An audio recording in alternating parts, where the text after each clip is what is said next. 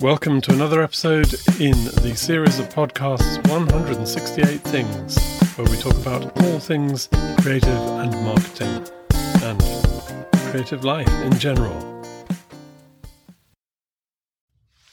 Today we're going to talk about making decisions in business, for sure, but also in life, I guess, because the same principle can be applied to both. Now I'm going to describe something that you may find a very surprising approach to this, but bear with me. I know a young woman who frequently finds it hard to make decisions, and when she does, she sometimes comes to me for advice. When she was younger, I would basically weigh up the pros and cons with her and probably give her an idea of what I thought the correct decision would be. But she's older now, and when she got to be a grown-up, I thought maybe there would be a better way to do this, and I had to think about how I could do it, and I came up with something that really works. So let's imagine that she's come to me with a dilemma. She's got two options, doesn't matter what they are. Maybe she's choosing between two different jobs, the one she's doing and a new job offer, or it could be two different holiday destinations, or even where to go and live, two choices. She's very clever. She thinks really hard about important stuff like this. And any of those decisions, she'll take a long time. She'll look at them from every side. She'll weigh them up. And she doesn't hurry.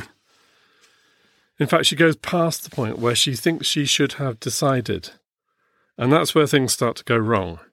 She starts to feel a lot of negative emotions. She feels frustrated. She feels impatient. She goes through some self-criticism. And most of all, she feels like other people are tapping their fingers and huffing and puffing because they want her to get on with it. It's not actually clear who those people are. They probably don't exist other than in her imagination. But the thing is, some of these decisions will affect other people. And even though they're not actually saying or doing anything to put pressure on her, she thinks they are, or she feels that they are. So, when she asks me, what do I think? What should she do? First of all, I'll say, right, okay, well, I'm not going to make this decision for you, but let's go through this. Secondly, I know she's a very determined person. And when she makes her decision, she'll stick with it. She will push it through.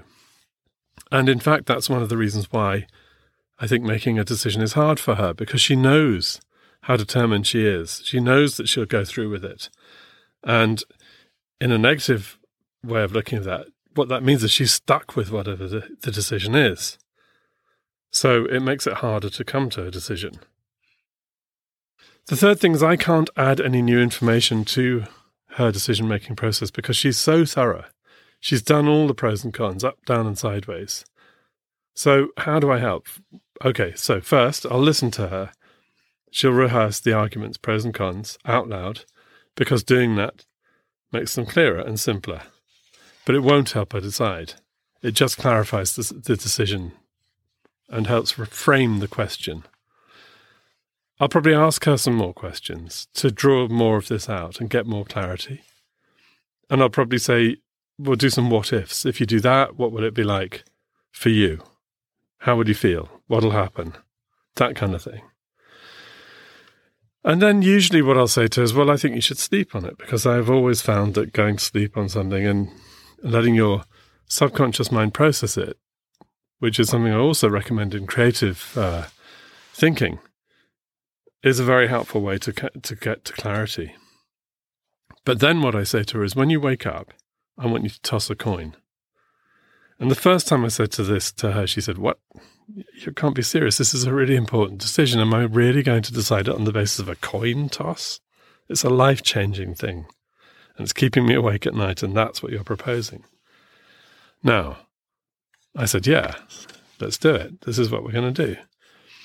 And the reason is, well, the reason will become apparent. Okay, so I think she knows the answer already. I think it's buried inside her. I think it's just hidden from her. And if she asked the correct guru, that person could possibly point her in the right direction. But I think it's important for her to find her own inner guru or Maybe I should say oracle, because we're talking about what happens in the future. And that's what one of the things that oracles are supposed to tell us. So, ideally, she's got a yes-no question or a X-Y question. If it's more complicated, she can divide it down into categories and make more than one toss of the coin. But the basic decision here is you say, okay, heads is yes, tails is no, or heads is X, tails is Y. Now, the next thing to say is she shouldn't do this just on her own, because when you do things on your own like this, there's always room to wiggle out of whatever the thing is telling you. And it's much better if that doesn't happen. So you should do it with someone else. It could be me, doesn't matter. And that person who she's with could be the person who actually tosses the coin. That's fine.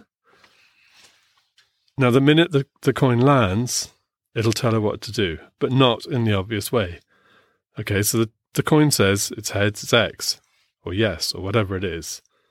But the very first question that she has to ask herself, or be asked, and it's better if it is to be asked by someone else, is, how does that answer make you feel? Most of the time, she will have had an immediate reaction, and this is what tells her what to do, not the coin. Did she immediately think, yes, I'm absolutely happy to do what the coin says. It's a relief to be told to do that. Or did she think, no, that's terrible. The coin is telling me to do something and I really don't want to.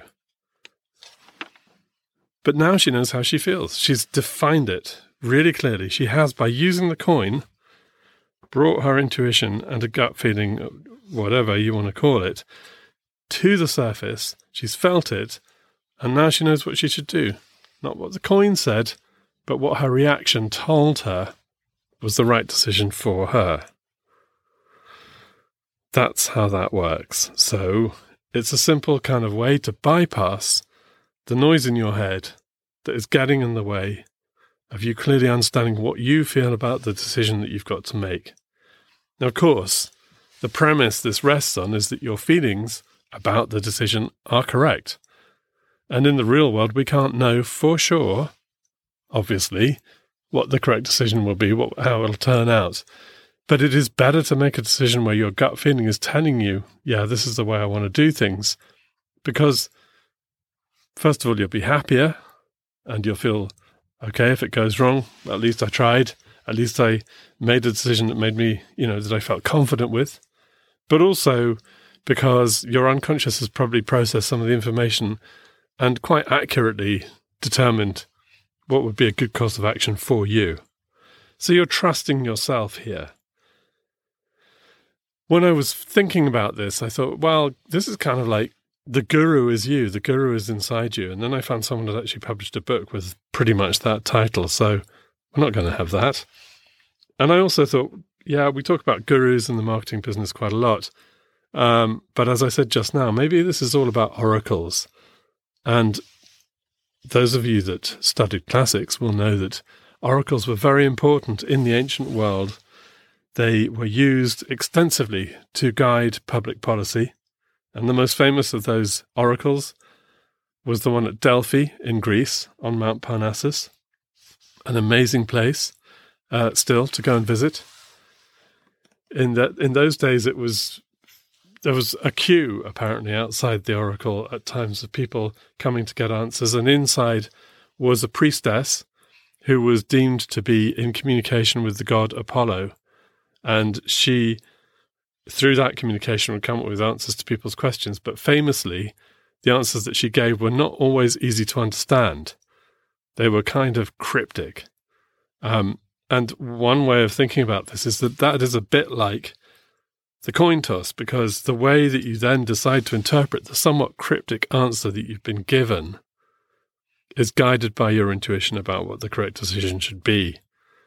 Now, in the history of ancient Greece and of Rome, in fact, there are examples of people interpreting those oracles or the oracular utterances and coming to disastrous conclusions, but more often the interpretations that were put upon them were found to be correct.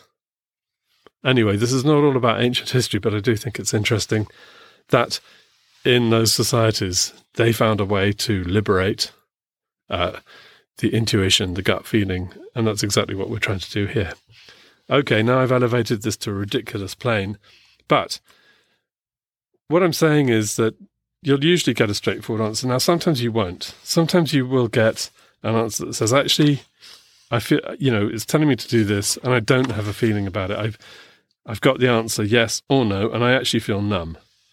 And I encountered this quite recently when I was doing this very thing, the coin toss, with my esteemed business partner, Chalice. So we're going to cut over to her now, and she's going to talk with me about what happened on that occasion.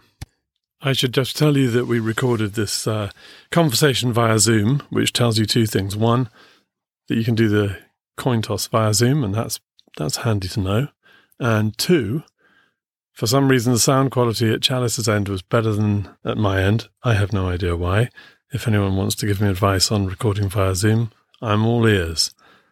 And actually, the third thing that we learned from this was that there's a neighbourhood dog that likes to periodically make an appearance in a podcast, and welcome to him or her for very useful contributions that you'll hear in the background. So thanks. Okay, let's hear what Chalice has to say. I remember having a moment of indecision about something that really should have been an easy decision, but I was being characteristically for me, I was being indecisive, and I remember flipping the coin. And I remember the result of that flip was I still wasn't quite sure, but what I guess it did confirm to me was that I was neither positive or negative about something. I neither wanted to do what I thought I wanted to do or didn't want to do it. So it put me in a space where I was a bit numb. Yeah, okay, well, exactly. That's what I want to talk to you about, because when we did that with you, I know what you're talking about, because we were talking about your boat. Yes. And we were talking about, should I sell it or not? And, we talked about, well, it's expensive because it's old, it's not worth a lot of money, but it needs a lot of money put into it to keep it afloat. Can't really not do it because sailing is dangerous. If you're in a boat that's going to fall apart, that's not a good thing, obviously. And keeping a boat in a mooring is expensive and so on. So there's a lot of cost involved, and we were talking about how much use you get and how much pleasure you get versus how much time you have to put in on maintenance, and you can do some of it yourself, some of it you have to pay for, and so forth. So that's quite a lot of information. And then we talked. Wasn't the contributing factor here. There was contributing, time. It was about the amount of time and the complexity of the responsibility, and whether or not I would be have as much fun all year round on a boat, which would be more accessible. So I was trying to weigh up the time and the amount of time that the input reaps as a result of the British summertime not being as long as I would like it to be, and whether or not I should have a different type of boat because I could use it all year round, and actually it would probably be slightly less complex to run anyway. I can't remember. I think when it came down, it said sell the boat. Yeah, and I said I don't feel like selling the boat. I feel numb. Yeah, and I'm pleased because now there are less. There's less to do because I've been through the maintenance season, and I've moved it to a place where there are boat fixing blokes in abundance, and I'm very, very pleased that I was numb because actually it's proven to have been the right decision for me. Okay, so does that mean that, in fact, when the coin came down and said sell it, yes, you said, oh, I'm numb, I don't care, but actually what you really felt was, I don't want to sell it? Yes, that's exactly what I thought. That's interesting, because I haven't spoken to you about this since I've always previously, it's always been really clear. If the thing says that, yes, I want to do that, or no, I don't want to do that, that's very clear. What you actually said was, oh, I don't know, I'm numb. Yeah. What I'm now saying is actually what the truth was, it had pointed you in the wrong direction and you knew it at that point. Yes. I think so it worked. At the point, yeah, so it worked, but in a different way. It worked in reverse. I think the point is that we used the coin because I was having a moment of indecision, which is uncharacteristic for me. I'm usually very decisive and sure of my decisions and confident around them. And I was being indecisive, and you probably thought, right, let's get on with this. And actually, it made me decisive because I realised that I was numb. Now is not the time to make this decision. And very soon after, said it because I thought, oh, okay, this is an outcome I haven't encountered before. It wasn't a yes or no outcome immediately, but it led to an outcome. Well, I suppose in a way it was a yes or no outcome because the decision not to make a decision is, as people have frequently said, a decision itself. Right? Yeah, right. By deciding to do nothing, you're really saying, I'm not going to sell it. But it didn't quite come out that way. And I thought about it afterwards and thought, well, does that mean there's not enough information, or does it mean there's too much information here? Or does it just mean this needs a bit more time? Yeah. And actually, I think she was having a moment of indecision, and she snapped out of it and made her mind up pretty quickly. And she's glad of the outcome. Then that's exactly what it always does. Indeed. In my experience. And I thought you'd thrown up something different, but in fact what you're saying is no. It cured the indecision. Yes, it cured the indecision, but not immediately at that point with the coin. My response was, I'm numb. How long afterwards do you think you then knew that the decision was not to sell? About 3 days afterwards, when I stepped on my boat again, because he is so gorgeous. She's such a lovely classic boat. Yep. Right? Okay. It works. It worked. It worked for me.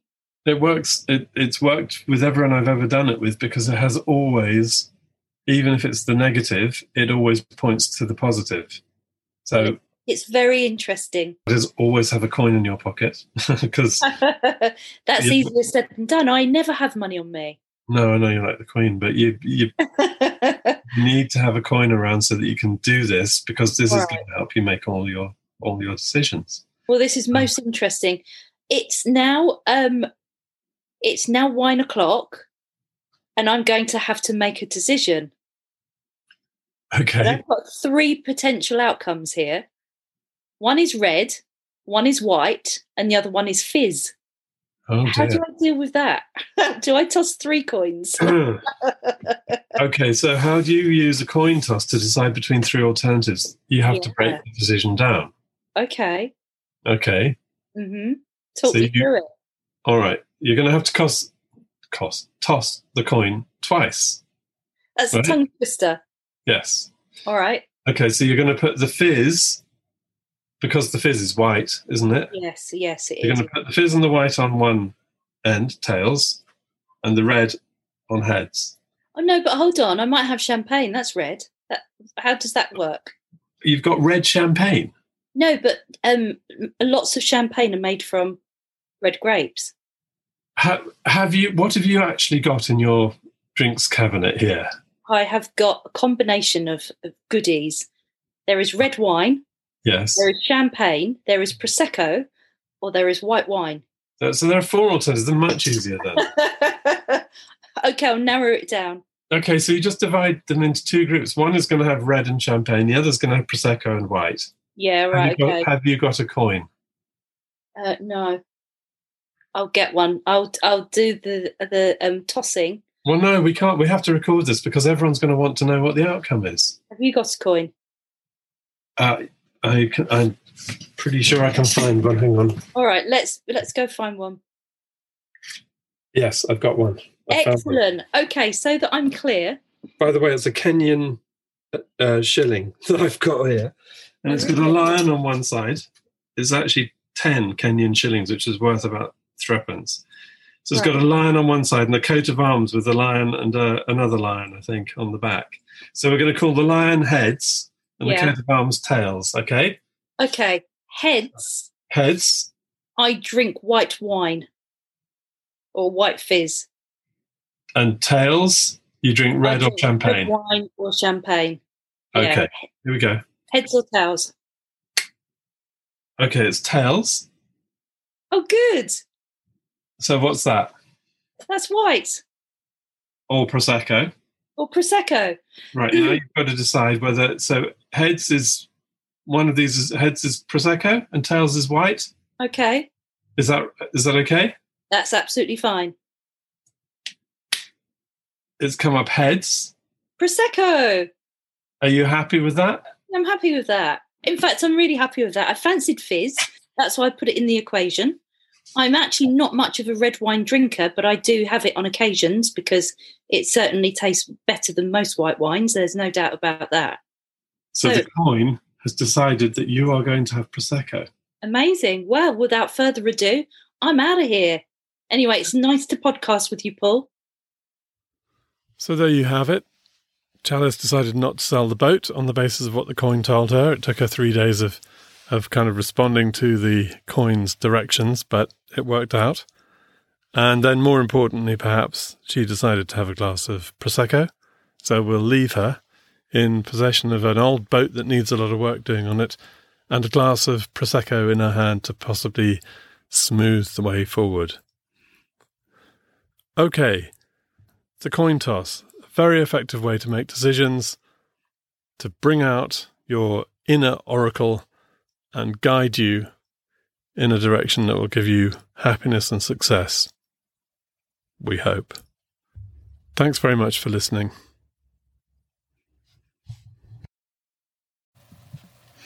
That was another episode in our series of podcasts, 168 Things.